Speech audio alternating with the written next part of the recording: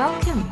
Hi, I'm Mickey, and this is Mickipedia, where I sit down and chat to doctors, professors, athletes, practitioners, and experts in their fields related to health, nutrition, fitness, and well-being. And I'm delighted that you're here.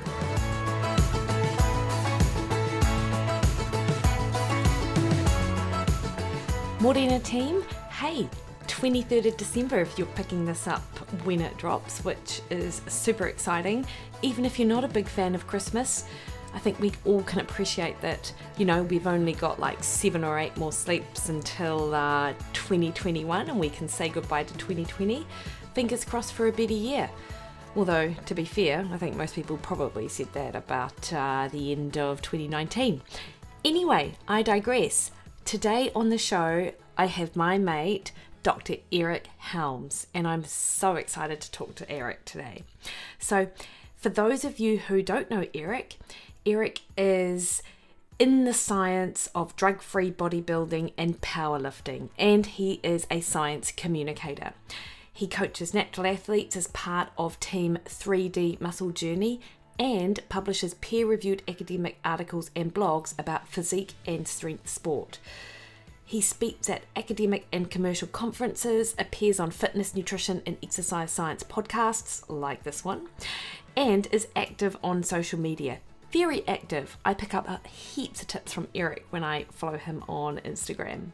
So he's a PhD in strength and conditioning with a research focus on auto-regulating powerlifting training. His research focus for his second master's, because one was not enough, was on protein and macronutrient manipulation for dieting bodybuilders. And he did his first master's in exercise science and health promotion with a concentration on performance enhancement and injury prevention. Eric is currently a research fellow at the Sports Performance Research Institute, New Zealand, at Auckland University of Technology. And as an athlete, he competes in strength and physique sport, and he has earned pro status as a natural bodybuilder with the PNBA in 2011 and competes in the IPF as an unequipped powerlifter. Eric is such a wealth of information with anything related to dieting, physique science, protein, strength and conditioning, and you do not need to be a bikini model or a bodybuilder to really benefit from a lot of the take-homes that Eric has. He's so good at translating that science into practice, really, for anyone who is interested in improving body composition. So today on the podcast, you'll see that we talk around a whole host of issues in and around dieting, around training, and around, some of the real kind of key things that Eric has learned over the years.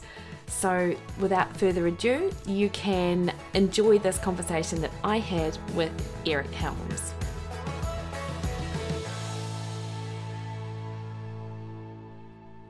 Awesome. Dr. Eric Helms, how are you doing? I'm doing fantastic. It's great to talk to you, Mickey.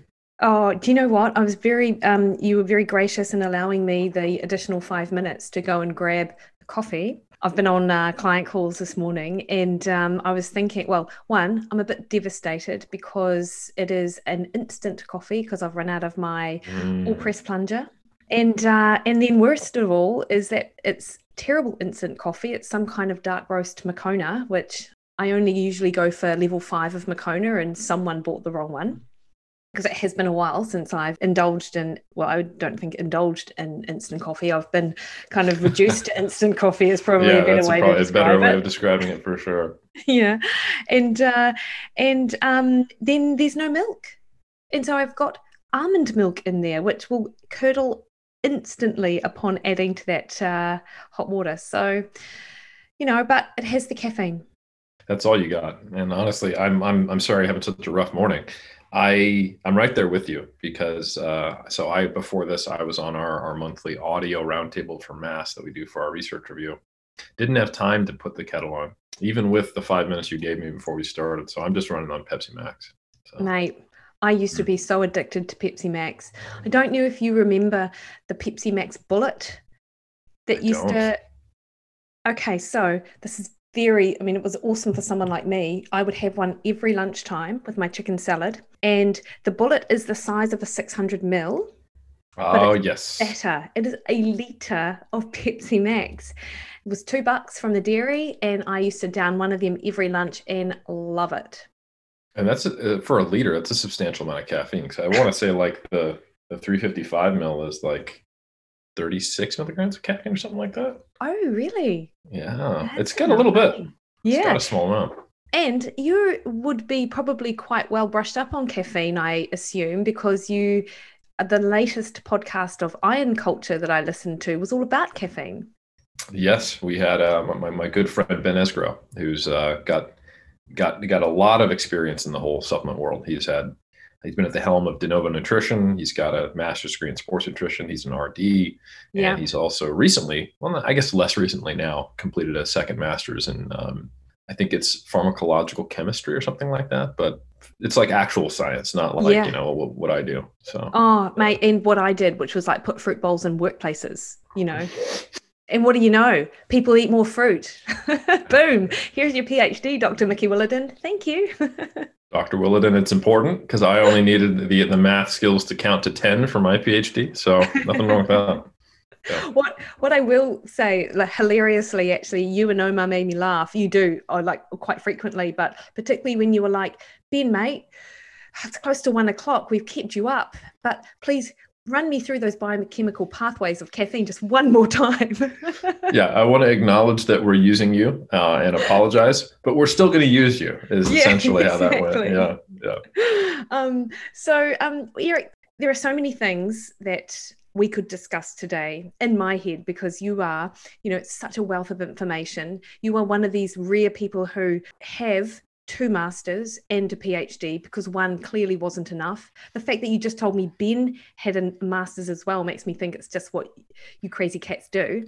And maybe I missed out somewhere along the way. Probably just wasn't smart enough to bother doing it. But even with our beverages that we are drinking today is kind of highlights to me some of the differences that you and I might have had on diet philosophies, but just how my thinking has changed a little bit over the last couple of years around dieting, around flexible dieting, what it means.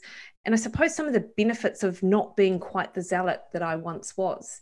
And I figured one of the best people to talk to about that is, of course, Dr. Eric Helms, who wealth of information, all things strength conditioning, diet, protein, caffeine. What else are you a master of, Eric? Oh, well, I think the whole idea that I'm super smart and so I have all these masters is probably better described by a lack of a life and a singular focus on lifting weights and being obsessive. But so yeah, people sometimes describe me kind of as you did as like, oh, you're an S&C guy or you're a nutrition guy or you're both. I think I've always been very, very tuned into the bodybuilding and strength sport community. And that crosses a lot of Venn diagrams, but it is, in my opinion, quite specialized. So I like to describe myself as a strength and physique sports scientist. Nice. Because if we get into like clinical nutrition, all of a sudden I sound far less knowledgeable. Or if we get into like S&C for sports that are outside of being strength dominant, same thing. Like I've never written a plyometrics program in my life, yet I have CSCS. So that it is a little misleading. So No, I appreciate that, but do you know what I think about physique nutrition and physique fitness, and I think you've described this before as well, is that we are looking at people in this extreme environment, and you were looking at people pushing the limits of what they can do on both the diet and the training front, but it absolutely has application to your kind of standard general population who are kind of just a toned down version of what you'd see up there on stage, or what they want to achieve out of their nutrition and their training. And I don't disagree with that. So yeah, and the more that I like think about body composition and from both a training, but more so obviously from a nutrition perspective, there are so many lessons that you can learn from that physique science and the physique fitness, and it feels like science is constantly catching up on where the practice has been for like multiple years now, particularly in the space of diet, body composition, and things like that. Yep. Like if you like one example, for example, is where there's been a lot of research on having a casein shake before bed to have like a slow digesting Yes. protein thing. I remember reading about that like the first month I started in the bodybuilding community. That was Yeah. something that was postulated long before it ever entered, the hallowed halls of peer-reviewed literature. Yeah. So Yeah. you're not wrong. Yeah. So, Eric, like some of the questions I ask you today will probably, or our discussion points will be pretty rudimentary for someone like you, and probably people who follow you, and you have a mass kind of following, obviously. But for people who I might kind of engage with on a day-to-day basis, they're probably fairly new concepts, or Hmm. they may have heard about them and don't quite understand them, and things like that. So, can I even just begin us off by asking, what is this concept of flexible dieting? Kind of where does it sit in the realm of how people eat? And just preface it with this idea that I'm quite known for being a low carb advocate, eating more minimally processed. 5 years ago, I would have said I was an advocate for paleo, but you can't say that anymore. So, and actually, I've changed my thinking in and around diet and come back to this kind of middle ground. Yeah, explain to me what flexible dieting is. Yeah, I like how well, for one, I think you find someone who hasn't changed their opinion, who's supposedly an academic over multiple years, and I would challenge that they're actually an academic, that it doesn't sound Yeah. like someone who is following the tenets of rational skepticism or empirical inquiry. It sounds like someone who's really good at confirming their biases. So kudos to you. Thank you. Um, and I would also like to say, like, I've changed my opinion a lot. You mentioned how you started with certain paradigms, shifted one way, shifted back, and eventually came to where you are now. And it sounds like you're acknowledging, hey, and it may not be this way 5 years from now. Um, I got into sports science in 2012, to do my MPhil. First time I was really engaging with doing empirical research 8 years after I'd been in the bodybuilding scene. So my views have changed a lot. And one of the things that I have tried to do is to merge what we know of as flexible dieting, if you actually read the research, with what flexible dieting has meant in practice, because they are similar, but they're quite different and in some very important ways. So while you frame this question as, hey, this is just the basics we need to know, it's actually a relatively nuanced answer. And I'll Mm. try to be concise with it. So if we start with the research perspective, flexible dieting is closest to a term known as flexible restraint. And back in the 90s, there was a researcher group led by Weston Hoffer. And what they did is they took a really well-known eating scale that one of the subscales is restraint. And they said, you know what, there seems to be two different types of restrainers. And they modified the scale so that they could get scores for flexible restraint and rigid restraint, or rigid dietary control or flexible control. You might see both terms. And they found that very divergent outcomes were predicted by whether or not you might be a flexible or rigid restrainer, even with a similar restraint score. And Mm. it led to this kind of line of research that said, hey, restraint is not the problem. And that's probably why we saw some, divergent findings, with higher levels of restraint being good or bad, quote unquote. It's how you restrain. So flexible restraint is typified by people who don't view diets or being on or off a diet in dichotomous terms. Yeah. So someone who is following or the flexible restraint mentality in relationship with food kind of understands that, if they went off the diet at lunch, it's not just screw it, I might as well have a pizza, you know. Um, and they don't see it as, let's go hard and fast, it's all in, Yeah. let's do it, and if I mess up, it's a problem. So rigid restraint is these very black and white views. It's Mm. typically adding a moral element to food, like food is either good or bad. Yeah. It is at the time, orthorexia was not a term, but I think it would share a lot of those terms, what we would describe as orthorexia today. Yeah. Um, having kind of a moral judgment of what foods are in people based on what they eat, and most importantly, yourself, which is Yeah. where I think most of the harm comes. So really, really briefly, a lot of the associations they found were that BMI scores were higher in people who were rigid restrainers. Yeah. Weight loss maintenance was poorer. Eating disorders were higher. Mm-hmm. And in general, stress levels were higher. And then they extended this to longitudinal research where if they could shift someone more at the beginning from being a rigid to a more flexible restraint person, that predicted 1 and I think 3 year weight loss maintenance. So that's the research. Yeah. And bearing in mind what I was saying with regards to kind of the paleo thing and stuff, it sounds to me like quote unquote paleo, keto, carnivore, these will be, I suppose, ways of eating that would fit into that kind of rigid restrain type model, right? Because it's about the rules, regardless of what those rules are, you're sticking to these rules, that moral element, like, you know, and that kind of almost, I'm more virtuous because I'm, you know, paleo, or I'm, dare I say it, vegan, or, you know, something like that. And then, of course, I'm just thinking about from a client perspective, people who say that they're paleo, but then they go and have, say, a quote unquote cheat meal or go off. They're just going to binge basically because, and I'm being very generalist here, but you know, you'd often see that kind of behavior because those rules are so unsustainable, but that's only what they know. It's when they kind of go off, they go off big time. Yep.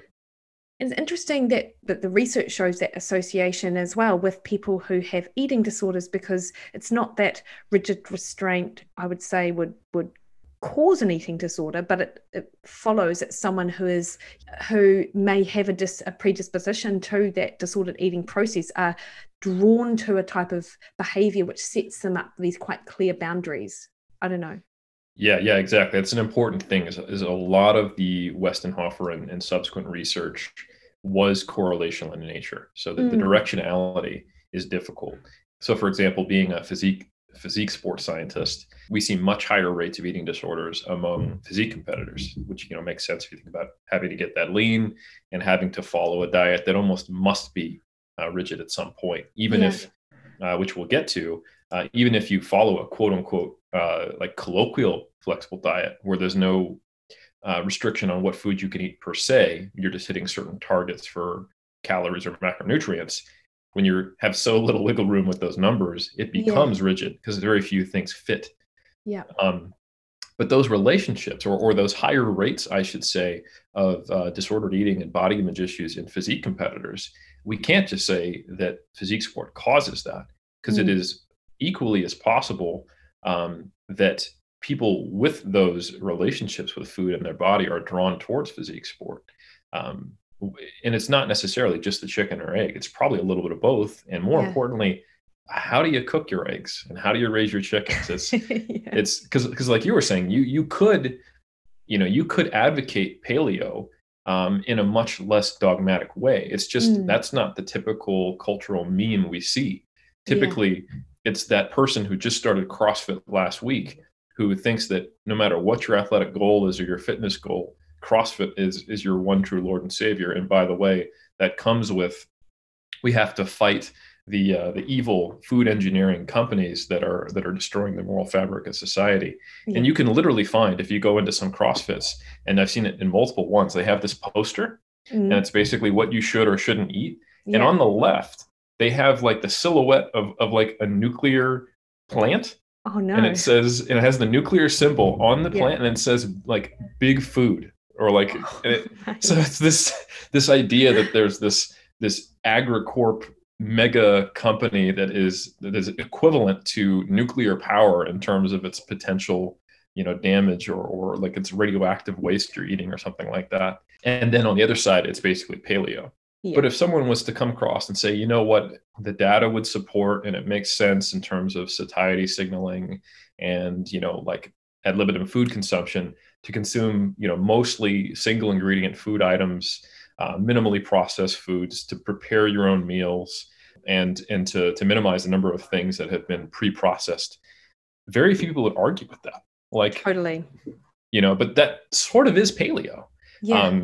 Because paleo wasn't designed by anthropologists. It's not 100% in line with what like Homo erectus ate, you know, or anything like that. Yeah. So essentially what they're saying is eat quote unquote real food. And I don't know many nutrition advocates that if you had them speak outside of some of the quantitative stuff and more qualitatively describe the diet, it would look like that. Yeah. So if we can agree that that is kind of what most good diets, quote unquote, look like, especially for public health, maybe not performance in some cases, Yeah.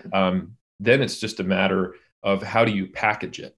And if you package it with dogma, again, both can be restraint, but one can be rigid restraint. So I think that dogma does more harm than people realize because they get these moralistic relationships. And I didn't come from like a keto or a paleo background, but I did come from a hardcore bodybuilding background. And the standard like approach to especially contest prep is you got like 8 foods to play with. You know, you've got chicken, you've got lean fish, you get like tuna and chicken is 90%, maybe some egg whites. And then you've got brown rice or kumara as your carb source.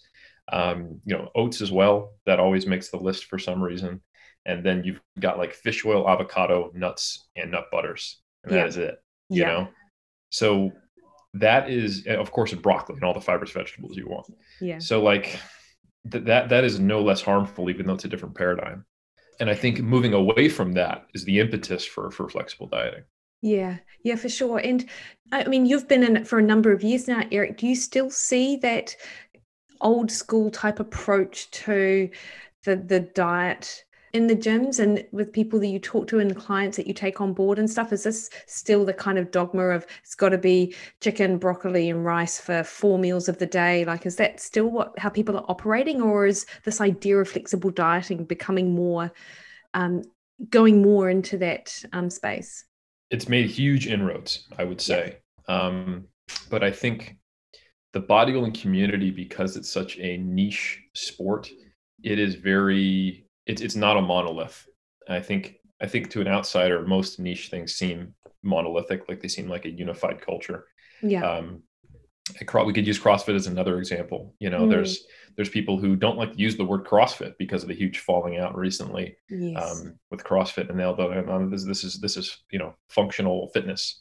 And there are people who really don't like the idea of it being constantly varied to the point where it's like anti-periodization.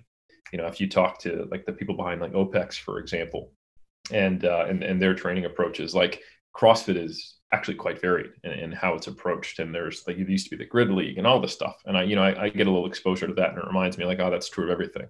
Yeah. And bodybuilding similar. So there's tested and untested bodybuilding. There's natural bodybuilding, and then there's bodybuilding where it is assumed at the highest levels that there's a lot of use of anabolics. And there's bodybuilding in many different countries. So I think some of the changes in the English speaking natural bodybuilding world have been really good. And I think they have been quite in step with research and science. I think I could play armchair anthropologist as to what's going on here. I think some of those changes haven't happened as quickly in non-English speaking countries because that just it wasn't where that research was initially generated. And the largest research pool is English speaking journals. And in drug-free bodybuilding, I think it's a little more, it draws more people who don't have as extreme of personalities. Don't get me wrong, they're still bodybuilders, and they're looking to find ways to maximize their performance that doesn't include performance enhancing drugs. In the enhanced or untested side of bodybuilding, my experience has been that they're very much reliant on tradition. And to some degree, that is almost required because it's not like you can look in the peer-reviewed literature to find out, what are the drug stacks that top level competitors are taking. So the armchair lab coats, that kind of attitude, no thanks. Like, what are the champs doing, and what are these underground coaches doing with pharmaceutical manipulation? So anyway, it can be a very different picture. So I think if you go to some of the certain countries where some of this information hasn't reached yet, or if you go to ranks where it is dominated by mostly enhanced bodybuilding culture, then you probably won't see the commonness of this. But I've competed and I've been to like World Natural Bodybuilding Federation, championships, and there is a majority of people, I would say, who are a lot more in line with what we're talking about and have less food restrictions. aren't drastically cutting water, and a lot of other things that I would say have been a positive outcome from a more research oriented influence on the sport. Mm. So, quote unquote, flexible dieting has definitely penetrated that corner of bodybuilding. But this kind of goes back to the first question: is flexible dieting had a very strong life of its own, uninfluenced to some degree by that research line. Mm. And I don't know if your audience has heard of If It Fits Your Macros. Um, Yes. sure. So IIFYM grew out of science interested promoters of fitness talking about this stuff. And it actually just started as an acronym back on the bodybuilding.com boards, where people got tired, like educated folks who were, well known in our community, who would be answering questions, and they're very science based. They weren't thinking of Westenhofer and colleagues, but someone would say, "Hey, can I have X, Y, or Z food?" And the response was often, "Sure, if it fits your macros." Like, Yeah. remember, again, folks, energy balance is what matters. It's not eating these magic foods that thin your skin or have these specific properties, which was, this was, I don't want to underestimate how much things have changed. So in the early 2000s, late 90s, all the way up to the mid 2000s, it was very rare to see someone in the kind of condition, and by that I mean leanness, on stage in the natural bodybuilding community, where they would have, say, in the male bodybuilding division, striated glutes, and just really have no appearance of subcutaneous body fat. Yeah. And that has changed, not just from participation, but there seems to be a lot more people who are competing in the peak condition, and now it is more competitive. Yeah. And I think that is because people have stopped ascribing certain foods as having these effects on the body, and more they're actually understanding elements like energy balance and preserving protein intake and having an appropriate rate of weight loss and some of these other things that are science based. So that's a great outcome from If It Fits Your Macros, which is basically saying, hey, look, the biggest rocks, the biggest things, your foundational understanding of nutrition, you need to pay heed to energy balance. We need to understand the function of the macronutrients. And I think the arguments against it are, what about micronutrient quality? What about nutrient timing? What about all these other things? But again, when If It Fits Your Macros first popped up, it was within the bodybuilding community. It was layered on top of, not as in opposition to, that kind of traditional diet that was very regimented in terms of timing, already high protein, very micronutrient dense. It was comprised all of these whole foods. And it was basically saying, hey, that's great and all, but let's not just assume because we've cut out, rice at this stage of our contest prep, that we're in a sufficient deficit. And what does the deficit come from? What is energy balance? What are the function of the macronutrients? So If It Fits Your Macros was basically saying, hey, all that's great, but let's hit our targets. And that's what's going to dictate things. And when you need to make adjustments, you can cut from your carbs and fat, preserve your protein, and take these other approaches, or add cardio, whatever.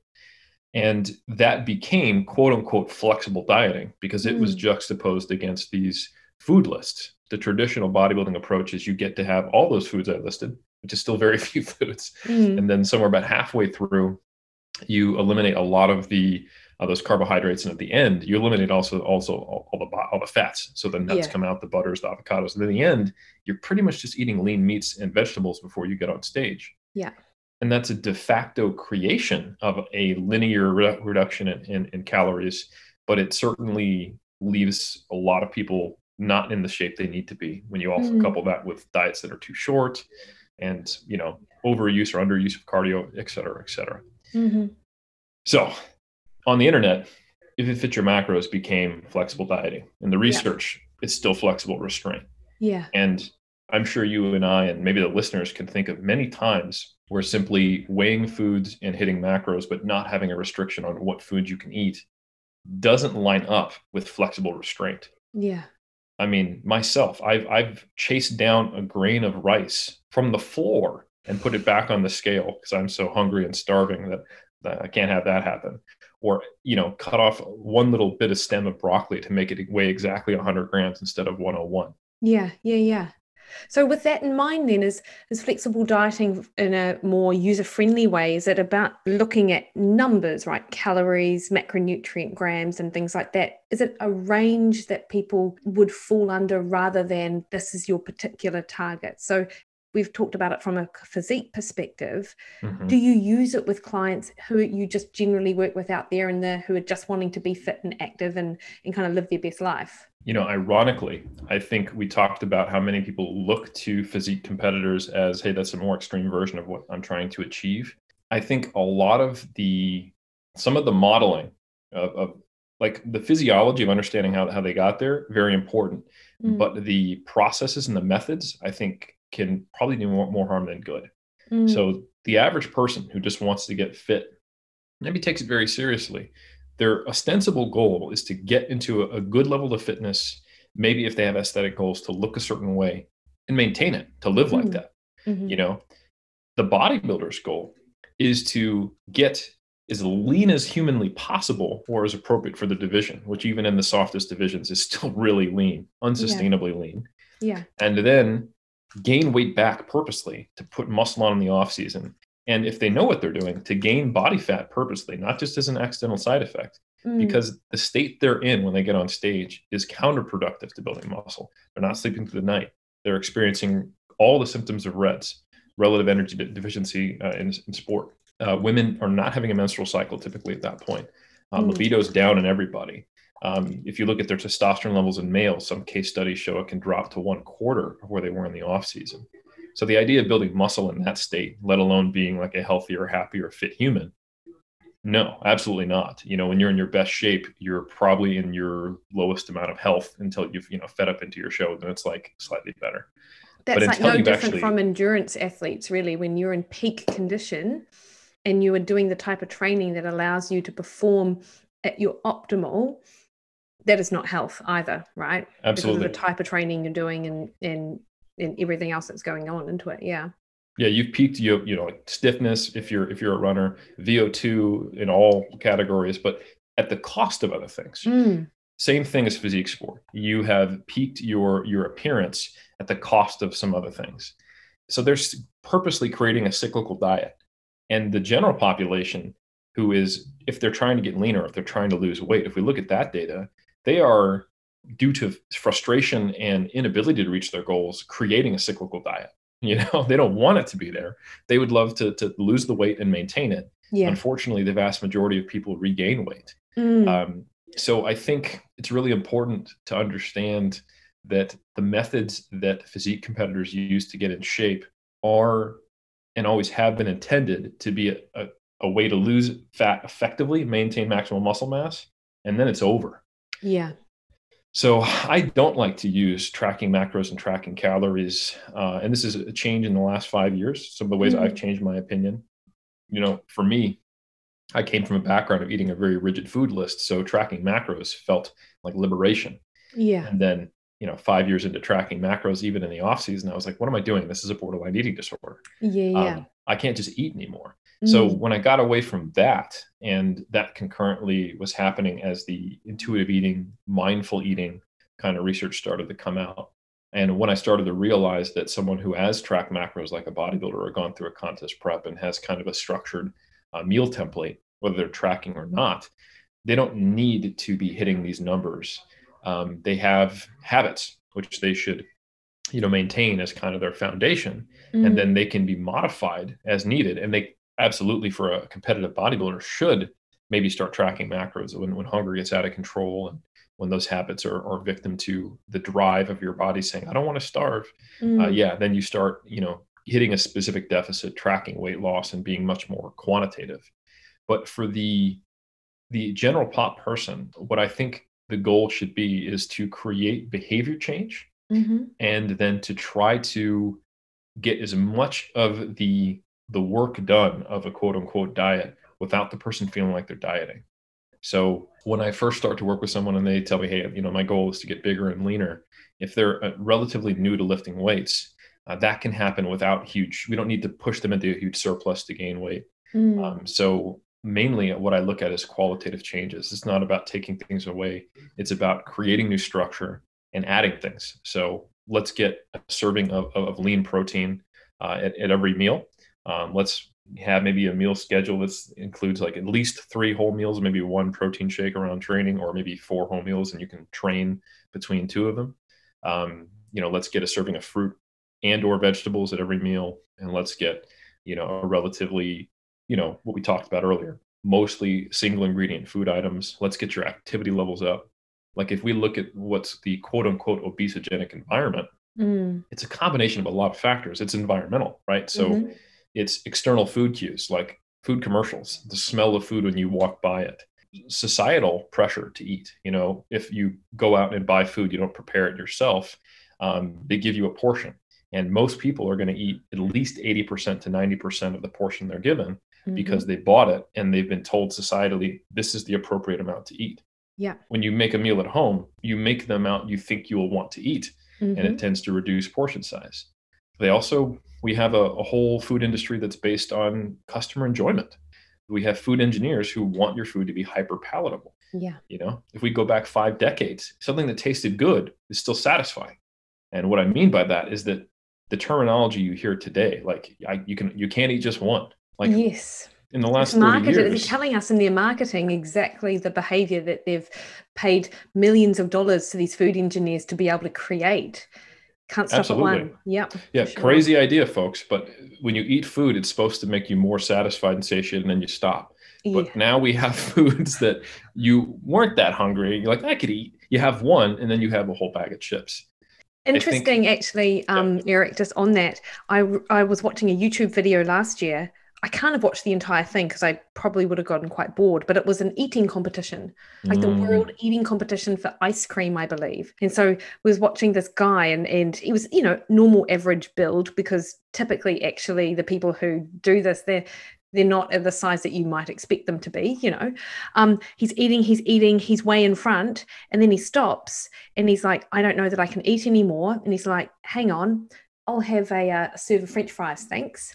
And he gets a serve of French fries and he's like, I'm literally so full. But he starts eating the French fries, and that cutting through that sweet flavor, and that actually enabled him to eat more ice cream, just because I think the contrast between the two, I found that super interesting. It is, so a common trope you'll hear is that like sugar is addictive. And if sugar was truly addictive, you would find people buying sugar packets and eating sugar, right? Yeah. Like you don't have people who are addicted to heroin and they go, can I get some heroin cut with something else to reduce the potency? Yeah. They want that pharmaceutical grade, right? If anything has addictive-like properties, about as far as I would take it, and absolutely encourages overconsumption, is the right combination of flavors and the right amount of flavors to create that hyper-palatable experience. There was a cool metabolic ward study that Kevin Hall did where he found a group eating mostly ultra-processed foods and a group eating unprocessed foods, and they did everything they could to match the diets. It's quite difficult to match those types of diets because they typically have more sodium, more fat, more sugar, different energy density, which is also a part of it. So considering they tried to match it, so it's actually removing some of the ecological validity of how extreme processed foods can impact passive consumption.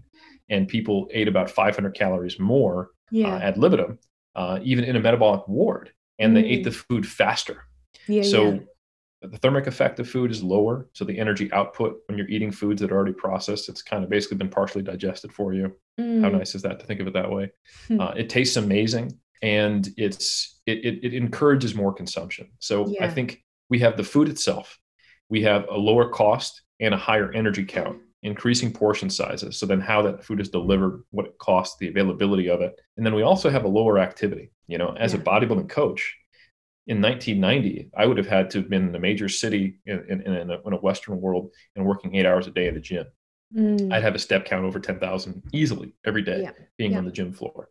Today, it means that I'm really good with Google Sheets, and I have an unlisted YouTube video that I make for all my clients, right? Yeah.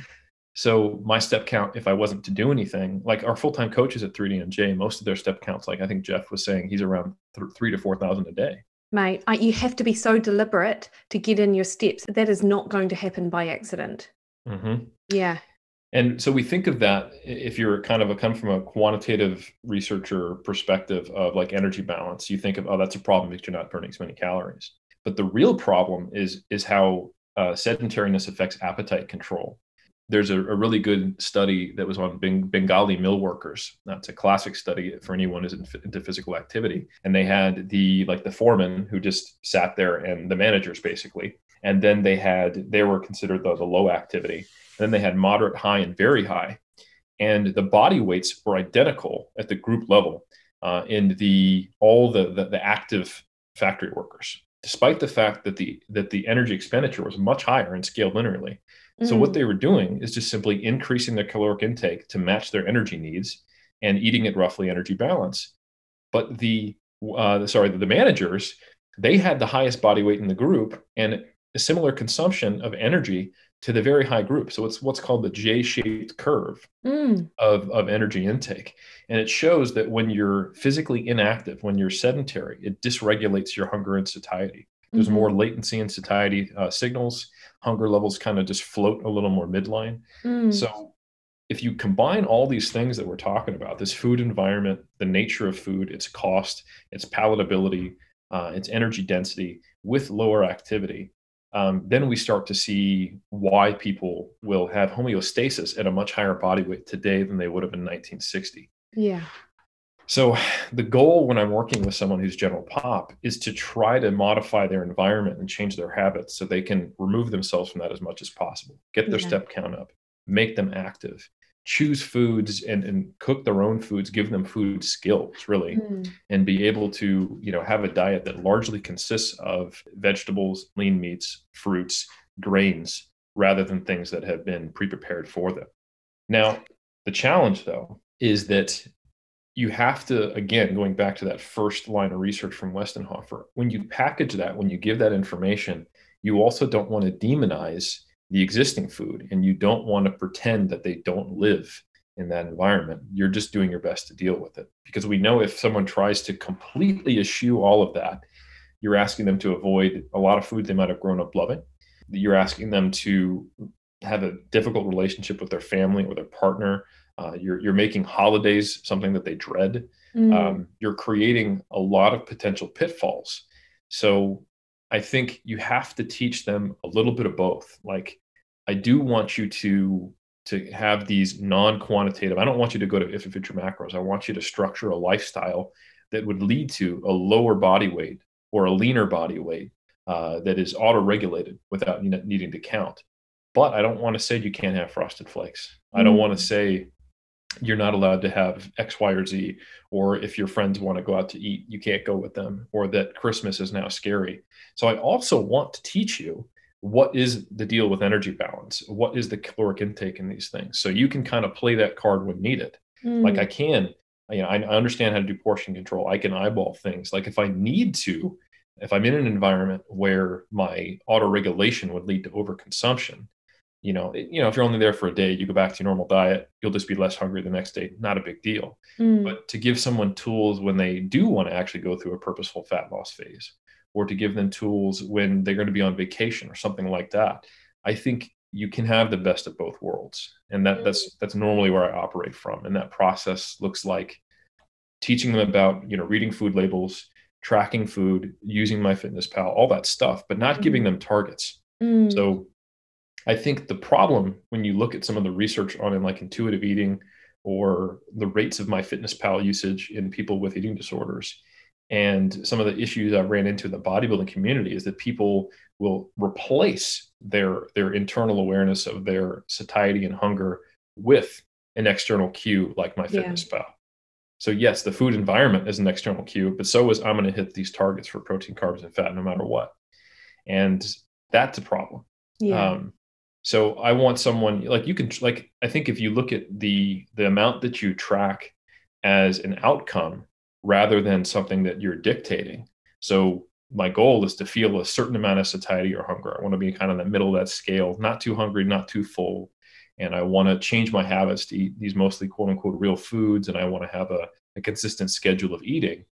That's great. And I can also track MyFitnessPal and I find out how much I eat. So, that's interesting. I tend to eat between 23 to 2,600 calories and maintain my body weight. And it also serves as an audit. Like, I noticed my protein's a little low.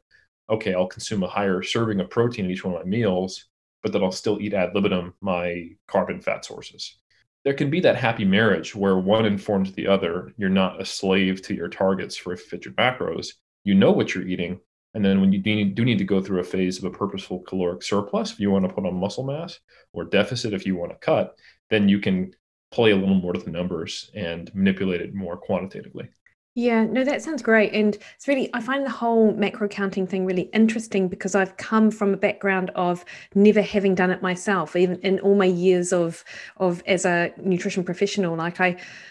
Having said that, though, I think it was just ingrained in me that I had a knowledge of what was in food and the calorie counts for a lot of things. And I think you'll see this with a lot of nutritionists. And I don't know if you are similar to me, Eric. Coming from your bodybuilding, you might well be, in that there's a certain level of obsessiveness and restriction that is just naturally part of our personality that kind of lends itself well to what we end up kind of doing. So I think in part, and this isn't news to anyone that's listening to this, I'm sure, is, that's what kind of drives people into the nutrition space, is this interest / obsession around food and calories and things like that. So I think historically, we know as younger and experienced more problematic behaviors around that, probably led me down to a path of never really tracking, but always having a sense of what was kind of going in. In the last couple of months, recognizing and using tracking is the way that you describe it. Like, where am I at with regards to my protein, which I'm constantly telling people they need to eat more of? What is my protein intake like? Am I doing enough to support my energy output whilst training for the ultra? And it's been super useful from that perspective. It's allowed me to look at it and go, you might have spent 20 years in this industry, but hey, your protein's really low. You actually need to increase that and have a look at, when you're getting it in and things like that. So from a personal perspective, it's been actually almost liberating to track macros rather than restrictive, because then it has also made me go, I need to eat more. What am I going to eat? Rather than I'm only restricted to this amount of calories. How am I going to manipulate them to allow me for the most kind of satiety and things like that?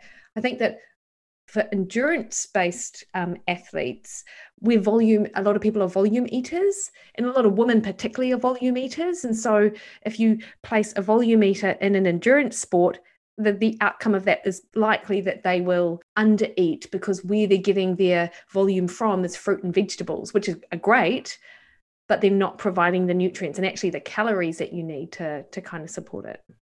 Yeah. And I think anytime you have a extreme goal, which I would absolutely classify in endurance, even the casual, like, I want to do a half marathon. Like, I think juxtaposing training for a half marathon to what you may have been doing before, like maybe a gym session once or twice a week, but more kind of general fitness, there's a big difference just in terms of the volume of work and the energy expenditure. And this is where you can see the divergence between nutrition and sports nutrition.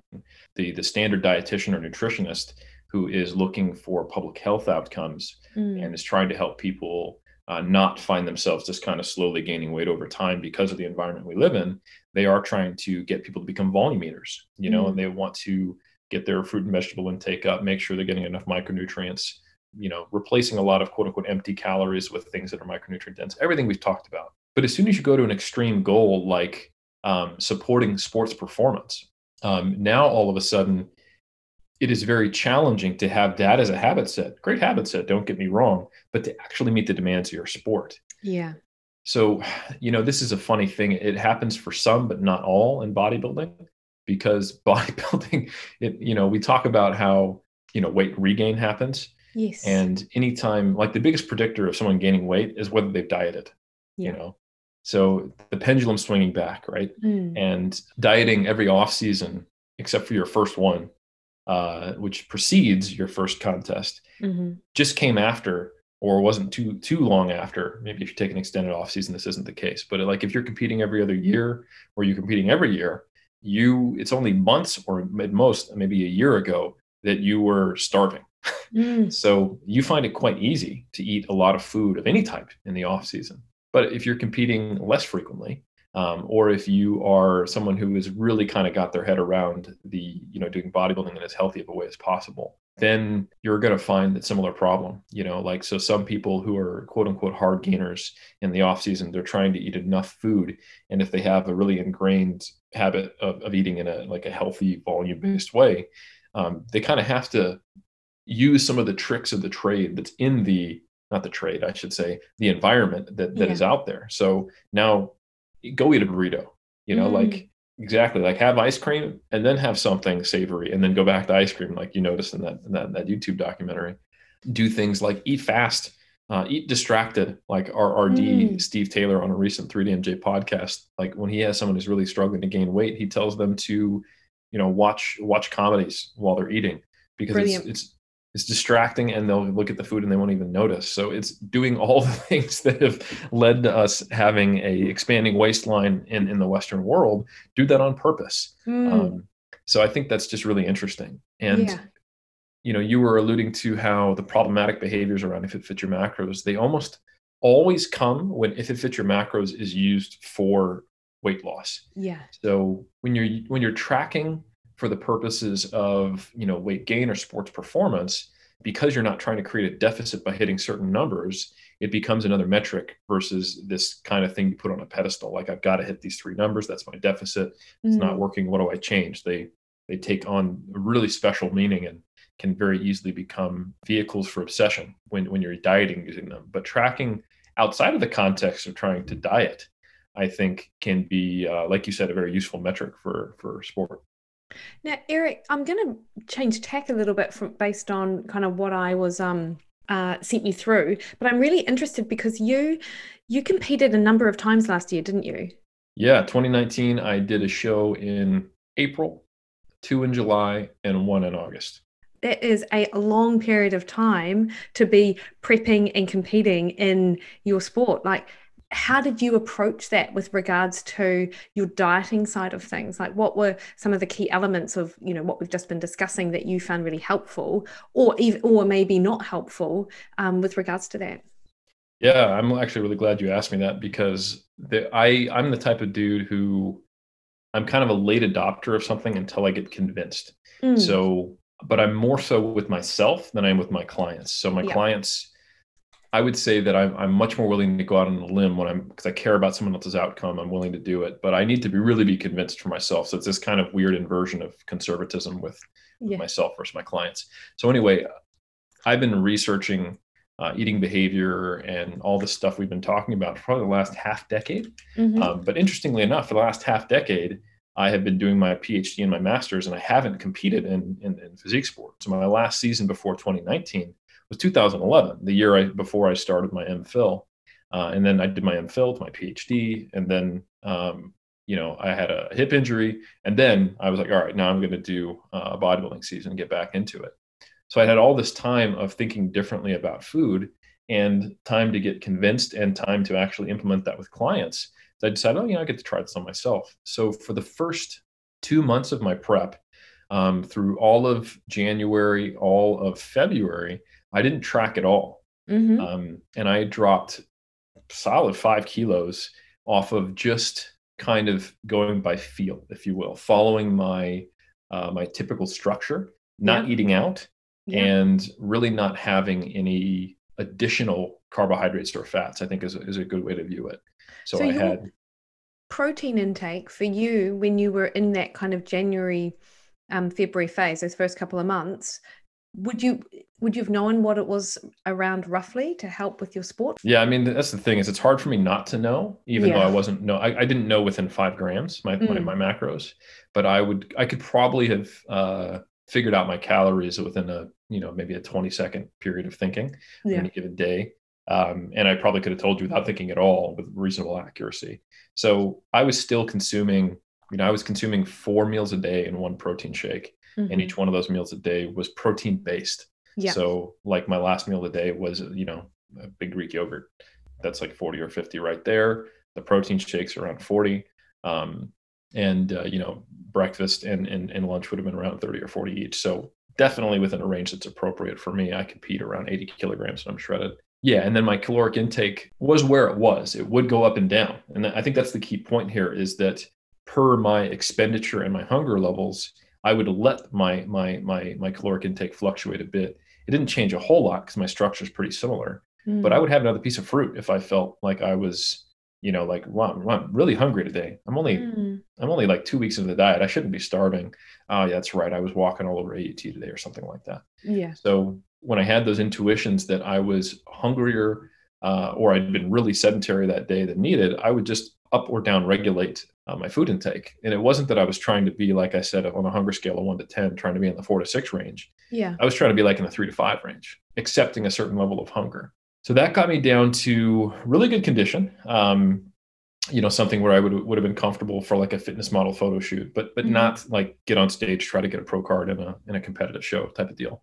So around 8 weeks in, I think we're looking at beginning of March, end of February, I started tracking mostly to feel to not have like a little nervousness in the back of my head. Like, let me make sure I'm crossing all my T's and dotting my I's, make sure I'm losing fat at a good rate, and also to give more information to Alberto, my colleague and often coach when I diet down, so that he knows where I'm at, and he can see me visually and then correlate that to what data I'm giving him. That did change some things. It would allow him to understand, well, you're looking really really flat, like low in muscle glycogen. You look smaller than normal. I think we're going to have a refeed day. We're going to try to get that back up. I don't want you that flat at this stage, etc. So the first thing I incorporated was an actual approach of not tracking for the first couple months of prep. And then when I was about 2.5 months out from my first show, I started tracking. And then when I got into true like competitive stage condition, which was shortly after my first show was a bit of a warm up. I was in good shape. No one would have said like, wow, you're out of shape, Eric. They might have acknowledged that I could have gotten leaner, but I certainly was in acceptable stage condition. So sometime in May, I hit peak condition, if you will. And then we started walking my food back up. And the goal was to roughly maintain that condition. So I'm eating roughly around energy balance.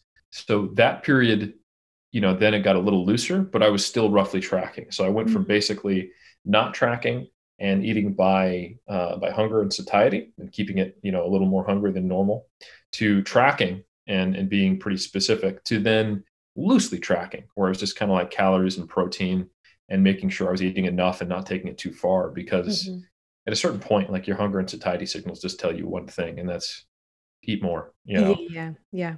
So yeah, I kind of went across the full gamut, which was cool. And it was my most successful season to date, both in terms of my competitive outcomes and also how I compared to how I've looked previously.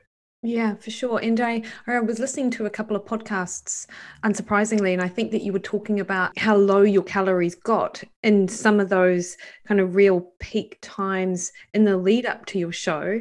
And then also, Eric, you talked about that idea of, just before I asked you that question, about this kind of insatiable hunger, because you've been on this calorie deficit for so long. Did you experience that insatiable hunger post-show? And like, how do you deal with that?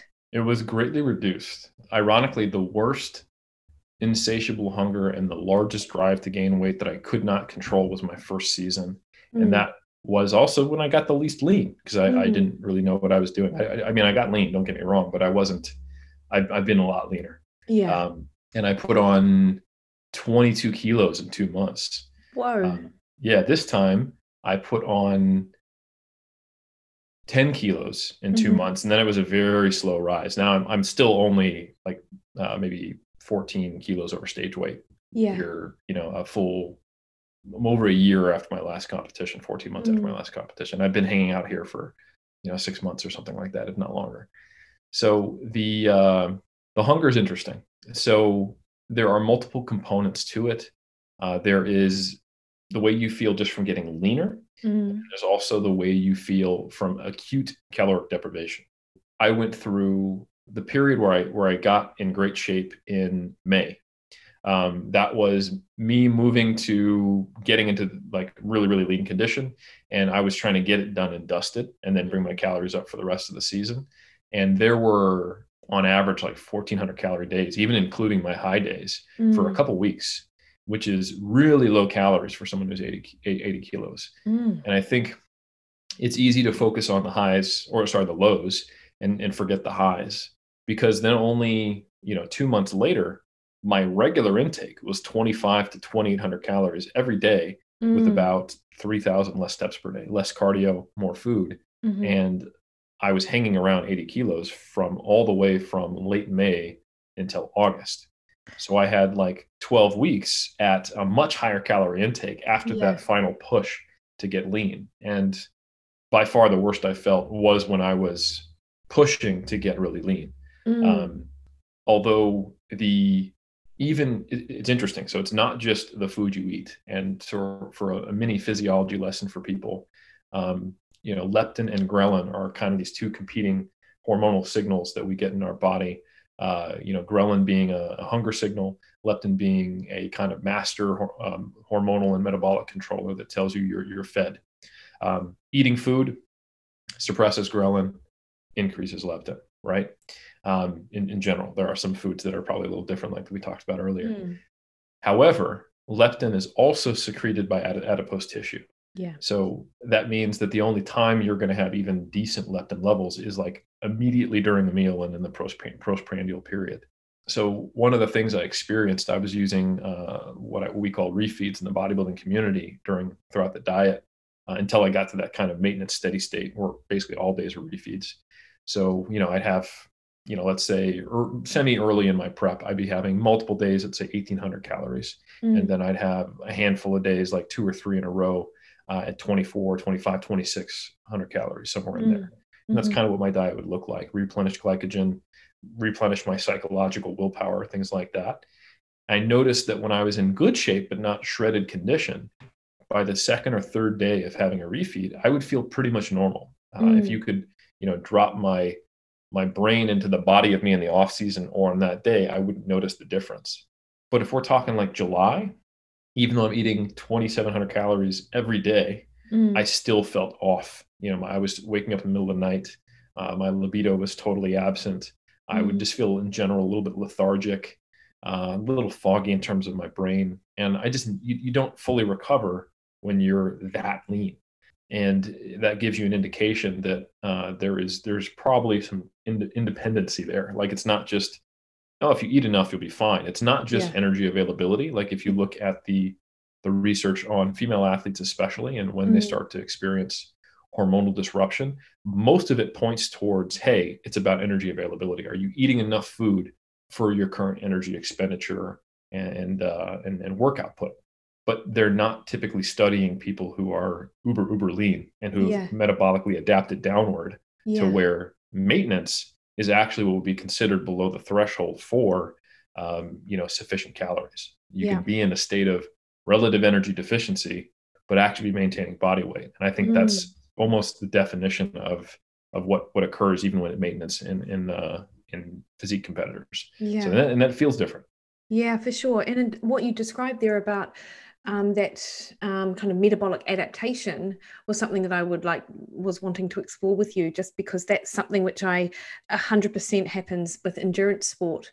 You've described it personally yourself as you're actually eating pretty high calories compared to where you were at that 1,400, yet because your body fat was so low, that change in that hormone balance was still kind of lingering. So there was certainly, and the symptoms you describe as being the RED-S kind of symptoms that we would see in that energy kind of deficit, yet your energy level was actually, or your calorie intake was actually, wasn't ridiculously low.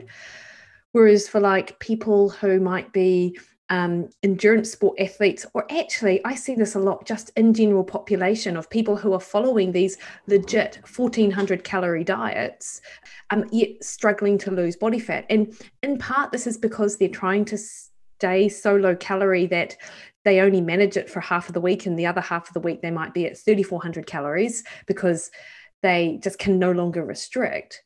But in part, I think it is because their body has just adapted to such a low calorie intake. They're not actually in a deficit, even though the calories are as low, because of the changing in that energy cost of what they do day to day. Yeah, I think I always try to help people to kind of merge the concepts of low energy availability and metabolic adaptation because they work in sync. Yeah. So we tend to talk about metabolic adaptation as just thinking about hand waving magic, and now you don't burn as many calories, right?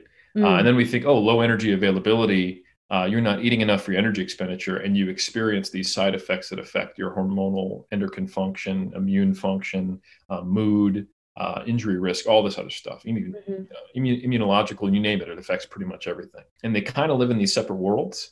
And probably because the researchers actually come from separate worlds, metabolic adaptation, they're primarily looking at, does a lower BMR and lower TDEE, total daily energy expenditure, does that predict or cause weight regain, or does it prevent weight loss? That's their own little world. That's a line of research. And then the low energy availability stuff like Luke's and all the folks over there, they're looking at reproductive function and health and athletes who are not necessarily dieting. So, and never the twain shall meet, right?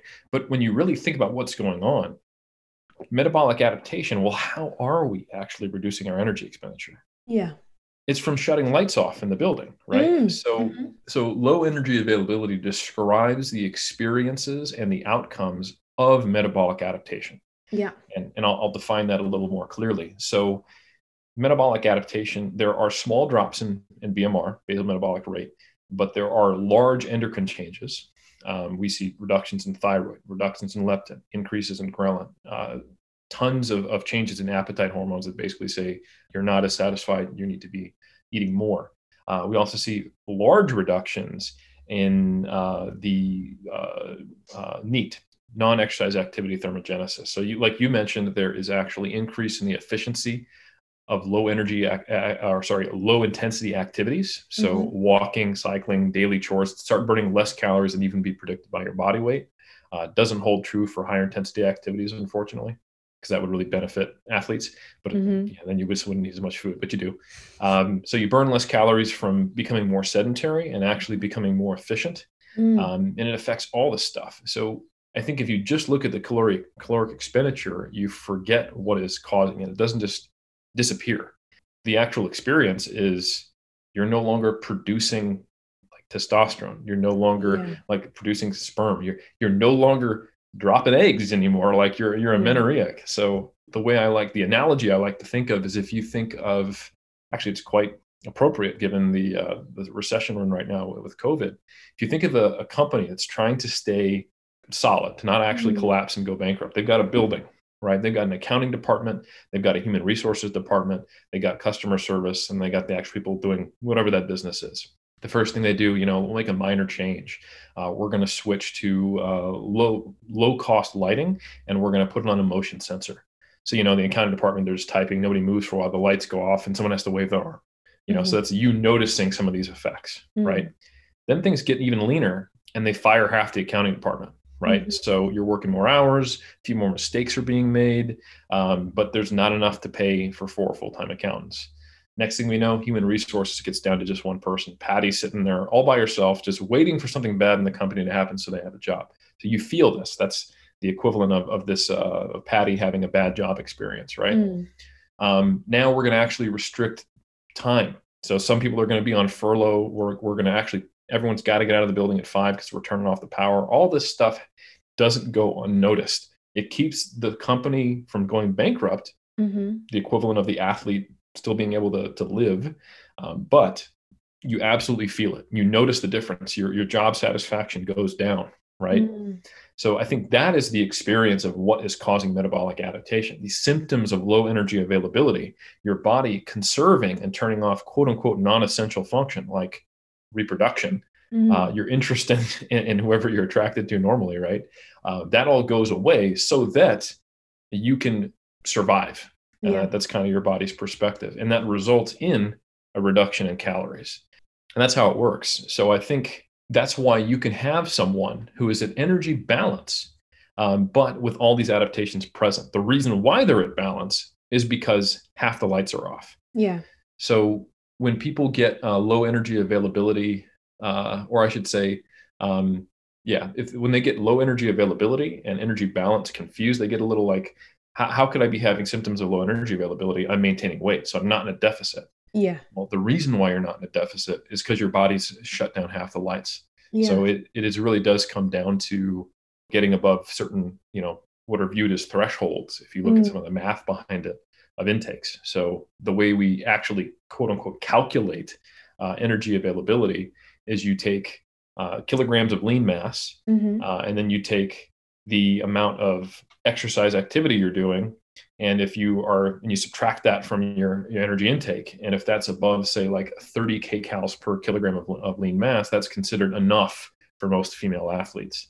And that's going to obviously vary from person to person, Yeah. what counts as exercise or regular activity. It's imperfect, but it's a decent metric. If you're someone who's dieted down to a certain amount of lean mass, and in that process you've experienced metabolic adaptation and by proxy low energy availability, and then you bump up your food to maintenance, it'll probably still be below that 30 kcal threshold. Yeah. Yeah. And if you were to get above, you would start gaining weight, and then eventually your weight would settle, and you Yeah. would be at a sufficient energy intake, and that is when you stop experiencing those symptoms. So some people, simply put, want to be leaner than is realistic or healthy or sustainable. Yeah. And Eric, I imagine you must see this a little bit with what you do, because of course you do work with in that physique space.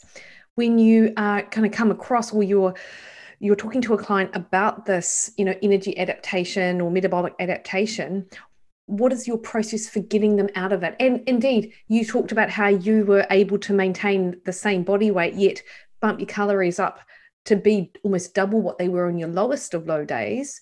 How do you go about that process, and what are some of the expectations around it? Yeah. So if you are really, really, really lean and you're Mm, bringing yourself out of a deficit and an mhm, energy balance, you are going to see an uptick of energy expenditure. mm, So the math doesn't add up if you think of it as a static system. For example, I was losing maybe a little over a half a kilo a week eating 1,400 calories. So that would predict my maintenance at 1,900. So how the heck did I get all the way up to 28? Math mhm, doesn't make sense. You didn't track right. That's the internet's answer. The reality is that we're seeing both ends of energy adaptation, right? So we're seeing me minimally adapted for one way and maximally adapted, or not maximally, but rebounding the other way. We know from overfeeding studies that metabolic adaptation can go the other way, trying to gain weight at a rapid pace or beyond what someone's homeostatic body mass is. They will defend that. Not mhm, everyone, called a spendthrift or thrifty metabolism, but it goes both ways to some degree. We're much more successful at defending body weight loss for evolutionary reasons. But the experience that most people have when they get really lean for competition, they start to feed up, is that you get much more than you'd expect out of going upward. So some of the really gnarly levels of lights being turned off goes away. Some of mhm, Patty's no longer working alone, the lights go back on, but they don't get all the way back until you actually gain back a reasonable amount of body fat. So the experience for someone who's lean, a competitor, what I experienced was being able to increase my calories more than 1,000 per day on average, despite the fact that you would, by the math, think I could only go up 500. mm, Some of that's purely just the thermic effect of food. It yeah. takes about 10% of the energy we eat to actually process the energy we eat. So if I increase my calories by 1,000, I really only see a 900 calorie increase in terms of energy utilization, right? Mm, So anyway, and then the rest of it is what would be described as true metabolic adaptation the other way. This does happen, but to a less extreme degree because you're not as tanked. If you're someone who dieted to a place where you're happy with your physique, like you're at a sustainable body fat, and then you go up, you'll see a small bump upward. If you were, let's say, we'll use myself as an example. Let's say I just wanted to maintain 89 kilos, which is a mhm, pretty lean state for me. That's about 6 kilos down from where I'm at now. And I'm certainly not over fat at the moment. If I wanted to walk around and kind of like good off season condition, then, like attending a wedding condition, we'll call it that. mm, If I wanted to walk around like that, I wouldn't expect to be able to increase my calories by 1,000 from dieting. It'd probably be more like 600, 700. mhm, mhm. Get a little more punch for than I'd expect, right? So I think you can expect that, but you don't exactly know what the magnitude is going to be. So what I typically recommend people do is they just eliminate the mathematical deficit, Yeah. based on weight loss, and then start nudging it up. And when you actually start to see your weight gain start to come up more predictably, then you taper back down or just hold off there. and then you just hang out, Yeah. and you'll get for a while feeling better and better and better. And then if you're still hungry and you find your food focus is there and you're not sleeping well, you're probably trying to sustain something that's unsustainable. Yeah. And the beauty of some of these subjective symptoms, and that if we understand that low energy availability and metabolic adaptation are two sides of the same coin, that means we can use the subjective experience of low energy availability, some of these, poor sleep, hunger, and a lack of satiety, that can tell you when you're trying to maintain too lean. Yeah. During a diet, it just tells you that you're dieting, Yeah, for sure. but after the diet, if you are trying to get to a place of maintenance and you're still experiencing even like lightweight versions of what you experienced during dieting multiple months after it's over, you may be either taking an approach that isn't very balanced with your nutrition, or needs to be sorted a little bit, or just as equally potentially likely is that you are just trying to stay too lean. And absolutely something I run into, especially in the newer divisions in physique sport, like men's fitness, men's physique, and bikini, where you don't have to get quite as lean, you don't have to be really, really muscular, and it is almost kind of like walking around in almost a sustainable condition is what people try to do in the off season. So the diets can be shorter. I think there's also some sociology in play there. People who typically, and this is just me, armchair sociologist, I don't have any data to back this, but people who compete in men's physique and bikini are a little more interested in the beauty aspects of it, the more pageant aspects. There is no normal part of society that says being huge, ripped, shredded, and veiny with lines in your butt is attractive. Yeah. But looking good in board shorts or a bikini, absolutely. That's something like the vast majority of the goals people get when they work with a personal trainer is they want to look good in their birthday suit. So I think there is certainly people who maybe can't divorce their sense of self-worth or their body image from their competitive physique to the same degree. Bodybuilders who are successful, and I do mean in the bodybuilding division, they're pretty good at not caring too much what they look like in the off season, or being happy with their off season body, Yeah. because they see attaining this freaky physique, to use probably the appropriate word, as something that is akin to running faster or throwing a football or baseball or some kind of extreme athletic feat. Absolutely. That's kind of like what you wouldn't continue to go and do your 4 hour runs if you've got no training, no like ultra coming up that you're actually training for. Same thing. Absolutely. Yeah. You would stay in the condition that came from the amount of endurance training you like to do. Right? Exactly. Yeah. And that's Yeah. a nice base to kind of start from. And while Eric, we're talking about you and your physique kind of experience, I think what those, the symptoms that you're talking about that people can kind of look to as to whether or not their diet is sustainable or what they're trying to achieve from their diet is sustainable is absolutely across the board. This isn't just the domain of someone wanting to compete in physique. This is if you are out there and you are, you've got some body composition goals, regardless of your sport, or even if you're in a sport or you just like to keep fit. If you are trying to sustain like a diet that results in inability to sleep, hangriness, low blood markers of like iron and zinc, because of course with more food comes micronutrients, then those are the things which you kind of want to explore and kind of have that honest kind of discussion with yourself, I suppose, as to is this unsustainable. And that whole thing you mentioned about self-worth being tied up into a body kind of image, or a weight on the scale. I see it all the time. And almost I feel like some people disassociate some of those subjective markers with what they see on the scale. Like I'll have a client catch up and I'll be like, first tell me, how are you feeling? How's it going? And they're like, my energy's great. I feel really good. My clothes are fitting well. But I'm so disappointed because the scale only registers like, 1 kilo down for the month, or I'm staying the same weight. So there's this real disconnect between the worth of different metrics as well, I think. Absolutely. And it's very obvious when you get into the extremes of it, where especially with people are influenced by things like Instagram. One of the things where, while I do understand that people look up to bodybuilders, I think seeing a lot of images and people in bodybuilding condition as becoming the norm, getting exposed to that regularly, I think can really increase that disconnect. Mm. So the conversations I end up having with a lot of my competitors who struggle with trying to stay too lean is exactly around that. Like I was on a podcast, or actually I was on an Instagram live recently, and I mentioned the process of gaining weight purposely post competition, and how and the person I was with commented on how that must be hard for people when they're just in the best shape of their life. And I said, and that's exactly the perspective I push back against when the client views it that way. You're Mm. not in the best shape of your life. You're in the Mm. best shape for your sport right now, but Mm-hmm. for life, you're in terrible shape. And then I ask the person to think about their values. What do they believe? If they Mm. have kids, what do they want to model for their children? What do they think society should be telling people? And I try to create that dissonance to where they can see that their own behaviors don't line up with who they want to be and how they wish the world was. Mm. So if you can only appreciate your body or like the way you look when you're in this level of leanness that is objectively less healthy than you having a higher level of body fat, that requires you to white knuckle your relationship with food and stay active to the point where you're not actually enjoying it anymore. Mm. The whole reason you got into lifting weights because you love it, and now you're clocking after every session 30 minutes of walking on the treadmill and not enjoying it. Is that really the shape of your life? Are you Yeah. living your best life? Do you like this? And then, okay, so what is influencing that decision? You believe to have self-worth or value or to be accepted or loved, you have to look a certain way or weigh a certain amount.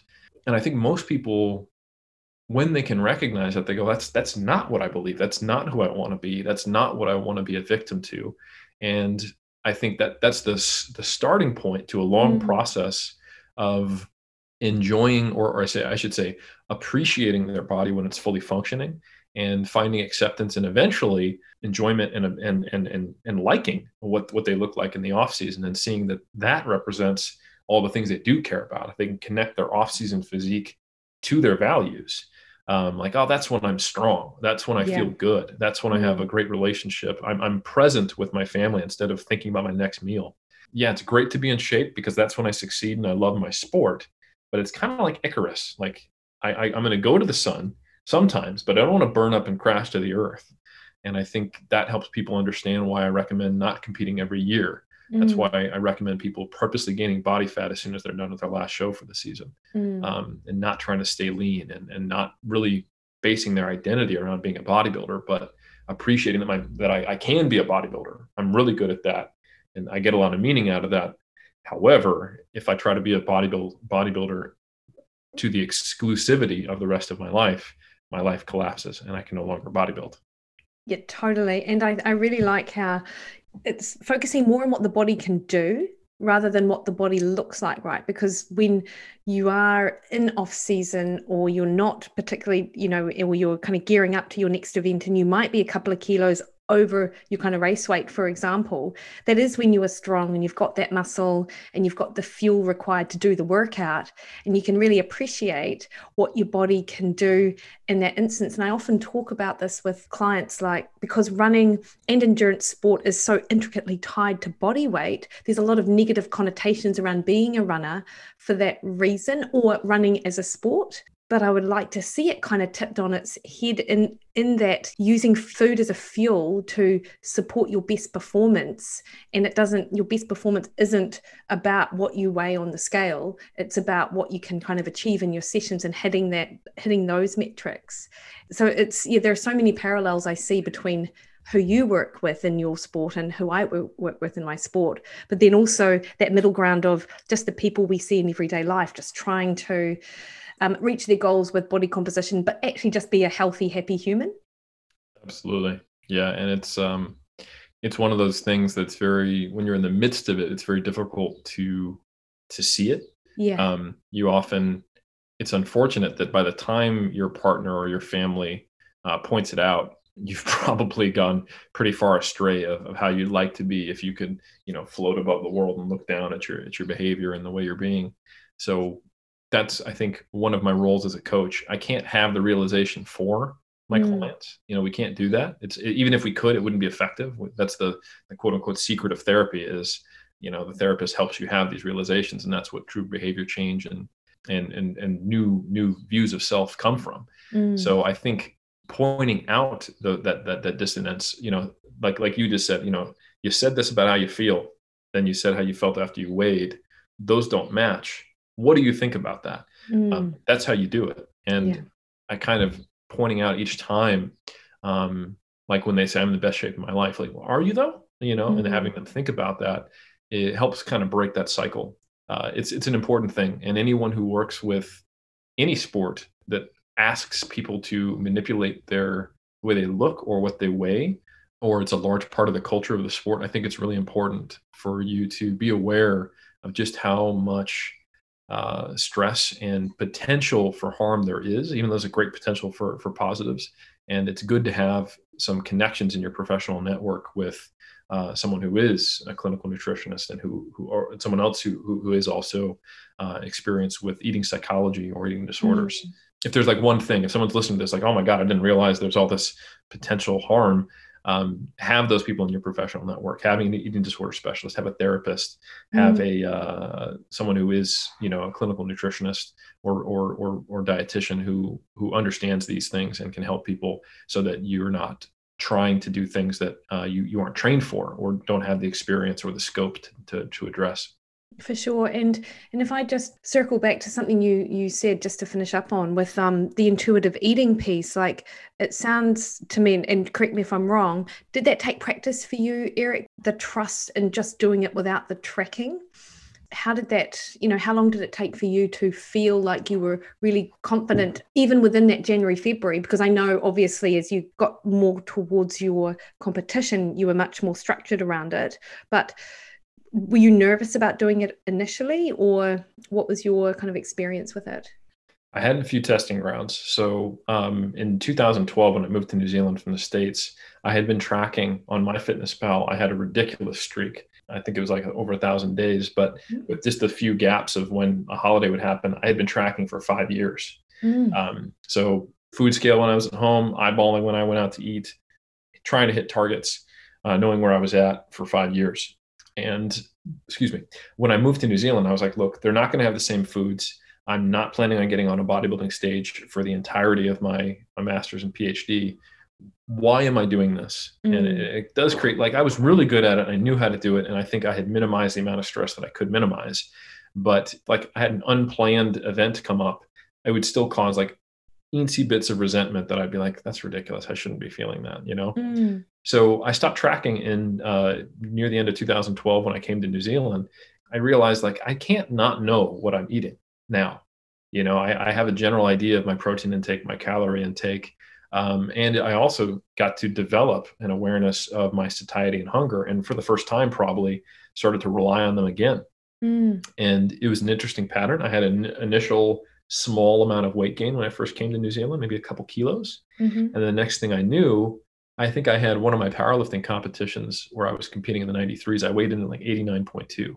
Oh, wow. And I was like, like I probably need to eat more. Like my that was, I think 2015 or 2014. So after a couple of years, I had trended all the way down from 94, 95 down to like 89, 90 at kind of my just weight stable, not worrying about it, eating normally after kind of relearning how to eat.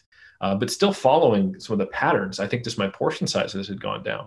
So that was very interesting. And then in 2017 and 2018, I purposely got up to 100 kilos. And it took me a while. It took me about 16 months, I think. And then I was like trying to get as big as possible. I was doing less powerlifting focused training, a lot more bodybuilding because I knew I was going to compete in 2019. So I wanted to have a really successful off season before I jumped into competing. But I also didn't want to start my prep at 100 kilos. I wanted to start it closer to 90. So in April of 2018 and then in October of 2018, I did 2 brief cuts and I did them without tracking. I just basically stopped eating out and changed my food behavior so that it was lead to habitually lower calorie intake. And I dropped like 4 kilos both times without effort. So I had done it for mini cuts. I had been living that way for a while. And I was like, oh, I can just repeat what I did for those mini cuts and basically until it stops working or I get hungry and then start doing tracking macros again. And I think that's basically what happened. I think there was also the piece that I didn't anticipate that I'm nervous about not being optimal here. Like the closer I got to competition, the more the psychotic internal bodybuilder who wants to to win, took over a little bit. I was like, well, let's track. And I was like, fine, at the very least, it'll be a safety blanket for me. So yeah, I think that it is something, whether you come from a sporting background or whether you come from being in the general population in the Western world, you're exposed to external cues that can supplant your normal intuition. And that's why like mindful eating is not the control group. Intuitive eating isn't the control group when you look at these studies. It's an intervention. You have dietitians who are trained in these practices, typically, who teach that group through multiple like counseling sessions how to do this, how to get in tune with satiety, how to get in tune with their hunger, teach them the 10 principles of intuitive eating, which is an actual practice in dietetics, or teach them how to be mindful, show them how to eat in a non-distracted way, how to think, how to take time. And that ends up being an intervention that typically results in, weight neutral for intuitive eating. And some of the mindful eating has actually been used as weight loss interventions without instructing a calorie deficit necessarily, but giving them some guidance along with mindful eating, and actually results in weight loss. So to answer your question more directly, I had a lot of years to use this in much less risky and time sensitive ways, including both gaining weight and losing weight. So I think for someone who is interested in maybe trying something that they would traditionally use if it fits your macros for, I would say try going with a more quote unquote intuitive approach on something that has less cost or less risk or doesn't scare you emotionally first, like just day-to-day life. And see how it goes. And I think as well, just to add a couple of thoughts on that, is that if someone isn't experienced in intuitive eating, I guess a lot of the pushback about intuitive eating is that it's very difficult to be intuitive when you're in an environment that has these hyperpalatable foods, because you are losing touch with what is real hunger, what is blood sugar response, what is energy crash, things like that. So I love the idea of intuitive eating, but I also like to kind of couch that kind of mindfulness in and around, making sure you're hitting protein, making sure that you've got good, and this comes back to the volume, because I'm talking to people about intuitive eating in the context of weight loss most of the time, actually. So getting in the foods which we know are going to provide more satiety, yet being mindful about how you feel when you eat, so you're not governed by those other foods which are just going to make you hungry, even make you hungrier when you eat them rather than satisfy you. So I suppose people like us with intuitive eating, who have had a number of years of personal experience and also have pretty good diets, so we're kind of a bit more protected, if you like, from the hyperpalatable kind of food environment. I think for other people, having a couple of cues around protein and fiber and stuff can be really helpful too. No, I totally agree. There's a paper I recently wrote with Jake Lenardin and Katerina Pernjak called "Toward the New Paradigm of Nutrition and Physique Sport." And I always butcher the name. It's something very similar to that. I didn't want to call it intuitive eating outright, because for those who aren't familiar, intuitive eating, like TM, is a framework that's weight neutral. Evelyn Tribole, registered dietitian, created it along with her partner, who's her name is escaping me at the moment. But they created this like 10 principles, and it is something that you absolutely train people. And kind of in our space, you and I, Mickey, like our extended space, we think of like, hey, if you've tracked and if you've got these nutrition habits, and you're good to go for it. But I think you also need training if you haven't had those, just to understand intuitive eating, because both of those are different types of external cues, like hitting macros on MyFitnessPal, or being, largely controlled or heavily influenced, I should say, probably more accurately, by the, hedonistic and obesogenic food environment we live in.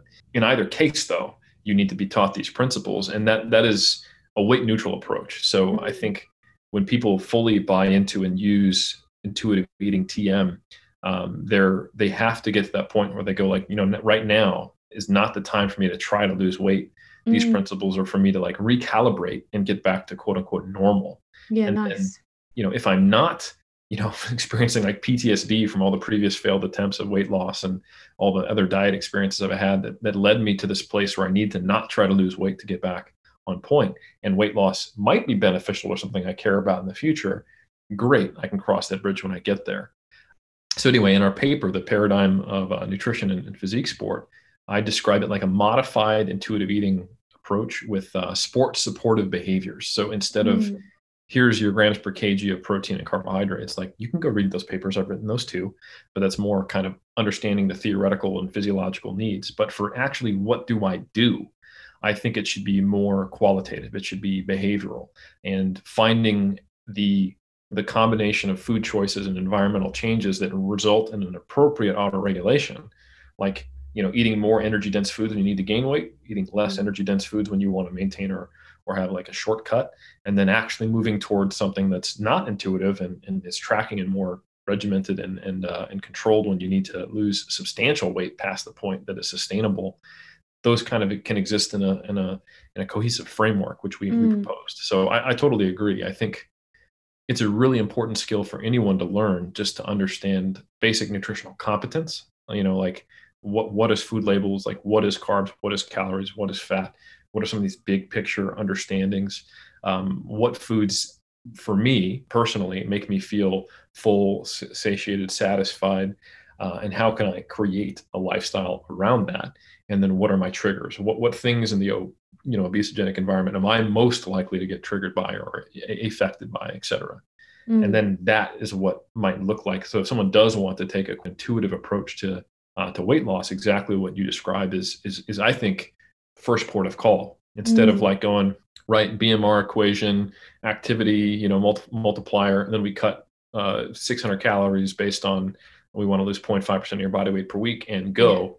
Yeah. Instead, it's like, hey, let's try to change your habits and your environment and your day-to-day life and your perspectives. And you know what? If you lose weight, great, but let's focus on the process, and it probably will result in weight loss, but it also gives so many more wins. Yeah. Like if eating a vegetable or fruit with every meal and having a serving of protein and having a stable meal structure, hitting a step count, exercising, meditating, getting 8 hours of sleep, if that's like 7 things, and I'm not even near all the things we might actually counsel someone to do, where you can have a win that day, you can get that equivalent of the like button, or those little Facebook games that distract you from work, where you're like planting stuff or raising animals or escaping and getting the treasure, like all the way video games work, like those little endorphin wins and achievements unlocked. You have a ton of those every day. But if it's just the scale, man, you can have a bad day even when everything's going right, just because water weight wasn't your friend.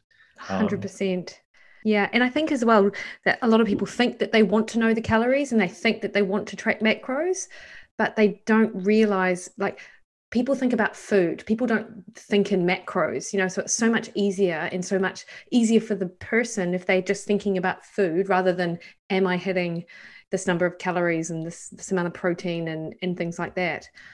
And if anyone in New Zealand is interested in intuitive eating, I'm pretty sure that my friend down in Christchurch, Sarah Lake, she's actually just completed her course in intuitive eating. And I know there will be many practitioners around, but she's a nutritionist and this is something that she's really interested in as well. And you're so right, Eric. It's like within itself, it's a practice or a skill to kind of learn. And the more you understand it and learn from people who actually understand it themselves, probably the better someone will be able to approach it and do it successfully, rather than kind of be let down by other things around them maybe too.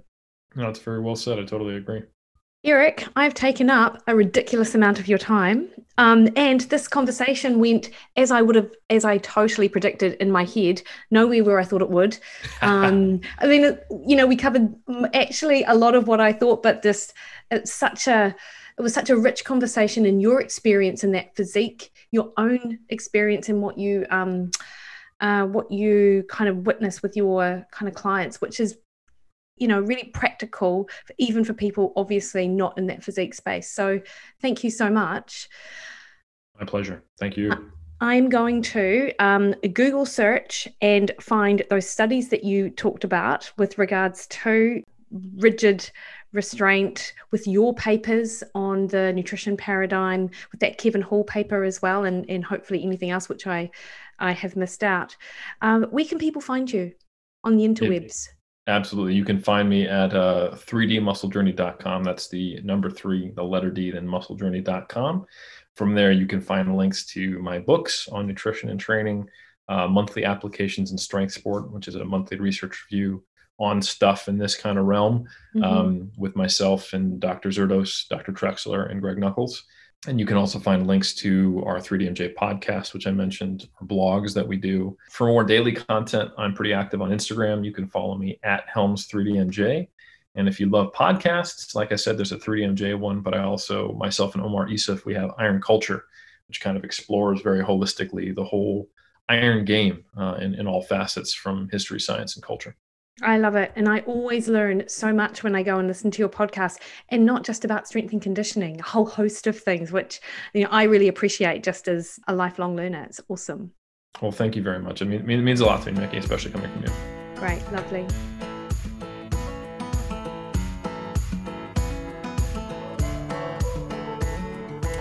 So team, I hope you enjoyed that as much as I did chatting to Eric, and unsurprisingly I could chat to him all day, really. So interesting. He is not hard to find on the internet if you want to track him down, and he's always really open to taking queries and things like that. You can find him on Instagram at Helms3DMJ. He is also the co-founder of the Mass Science Monthly Journal, which is a monthly research review in the strength, conditioning, nutrition field, which is great. I subscribe to that. Eric also has his own podcast, as you would have heard us talk about, Iron Culture, which again I find super interesting and pretty bloody funny actually a lot of the time. So that's Eric Helms for you. And next week, which is in almost the new year, we have Professor Frederic Lavoie, who is my go-to for anything related to red meat, environment and health. And just on the back of the Heart Foundation statement in and around what we should do with our red meat intake, I thought I would reach out and just touch base with Professor Lavoie and just get his take on, where red meat should sit in a healthy diet. So I hope you really enjoy that. Until then, you can find me at Facebook at Mickey Williden Nutrition, or over on Instagram and Twitter at Mickey Williden, or jump on to my website, mickeywilliden.com, and if you're interested in trying to do a little bit different or a little bit better with your food intake, sign up to one of my meal plans. We've got a real food nutrition plan, I have a monthly weight loss plan, I've got a ketogenic longevity plan, and also an athlete plan, which provides meal plans, weekly emails and blogs, a weekly forum, and also hundreds of recipes and access to ask me individual questions through our online nutrition platform. And that's actually a really great way to support the podcast as well, because I know some of you have been asking me about that. And if you enjoy the podcast, please head over to your favorite podcast platform and leave us a 5-star review, because that just means that more people will be aware of Wikipedia, and it'll just help kind of spread the word. We'd really appreciate that. So until next week, have a great rest of your week. Merry Christmas, and look forward to seeing you next week.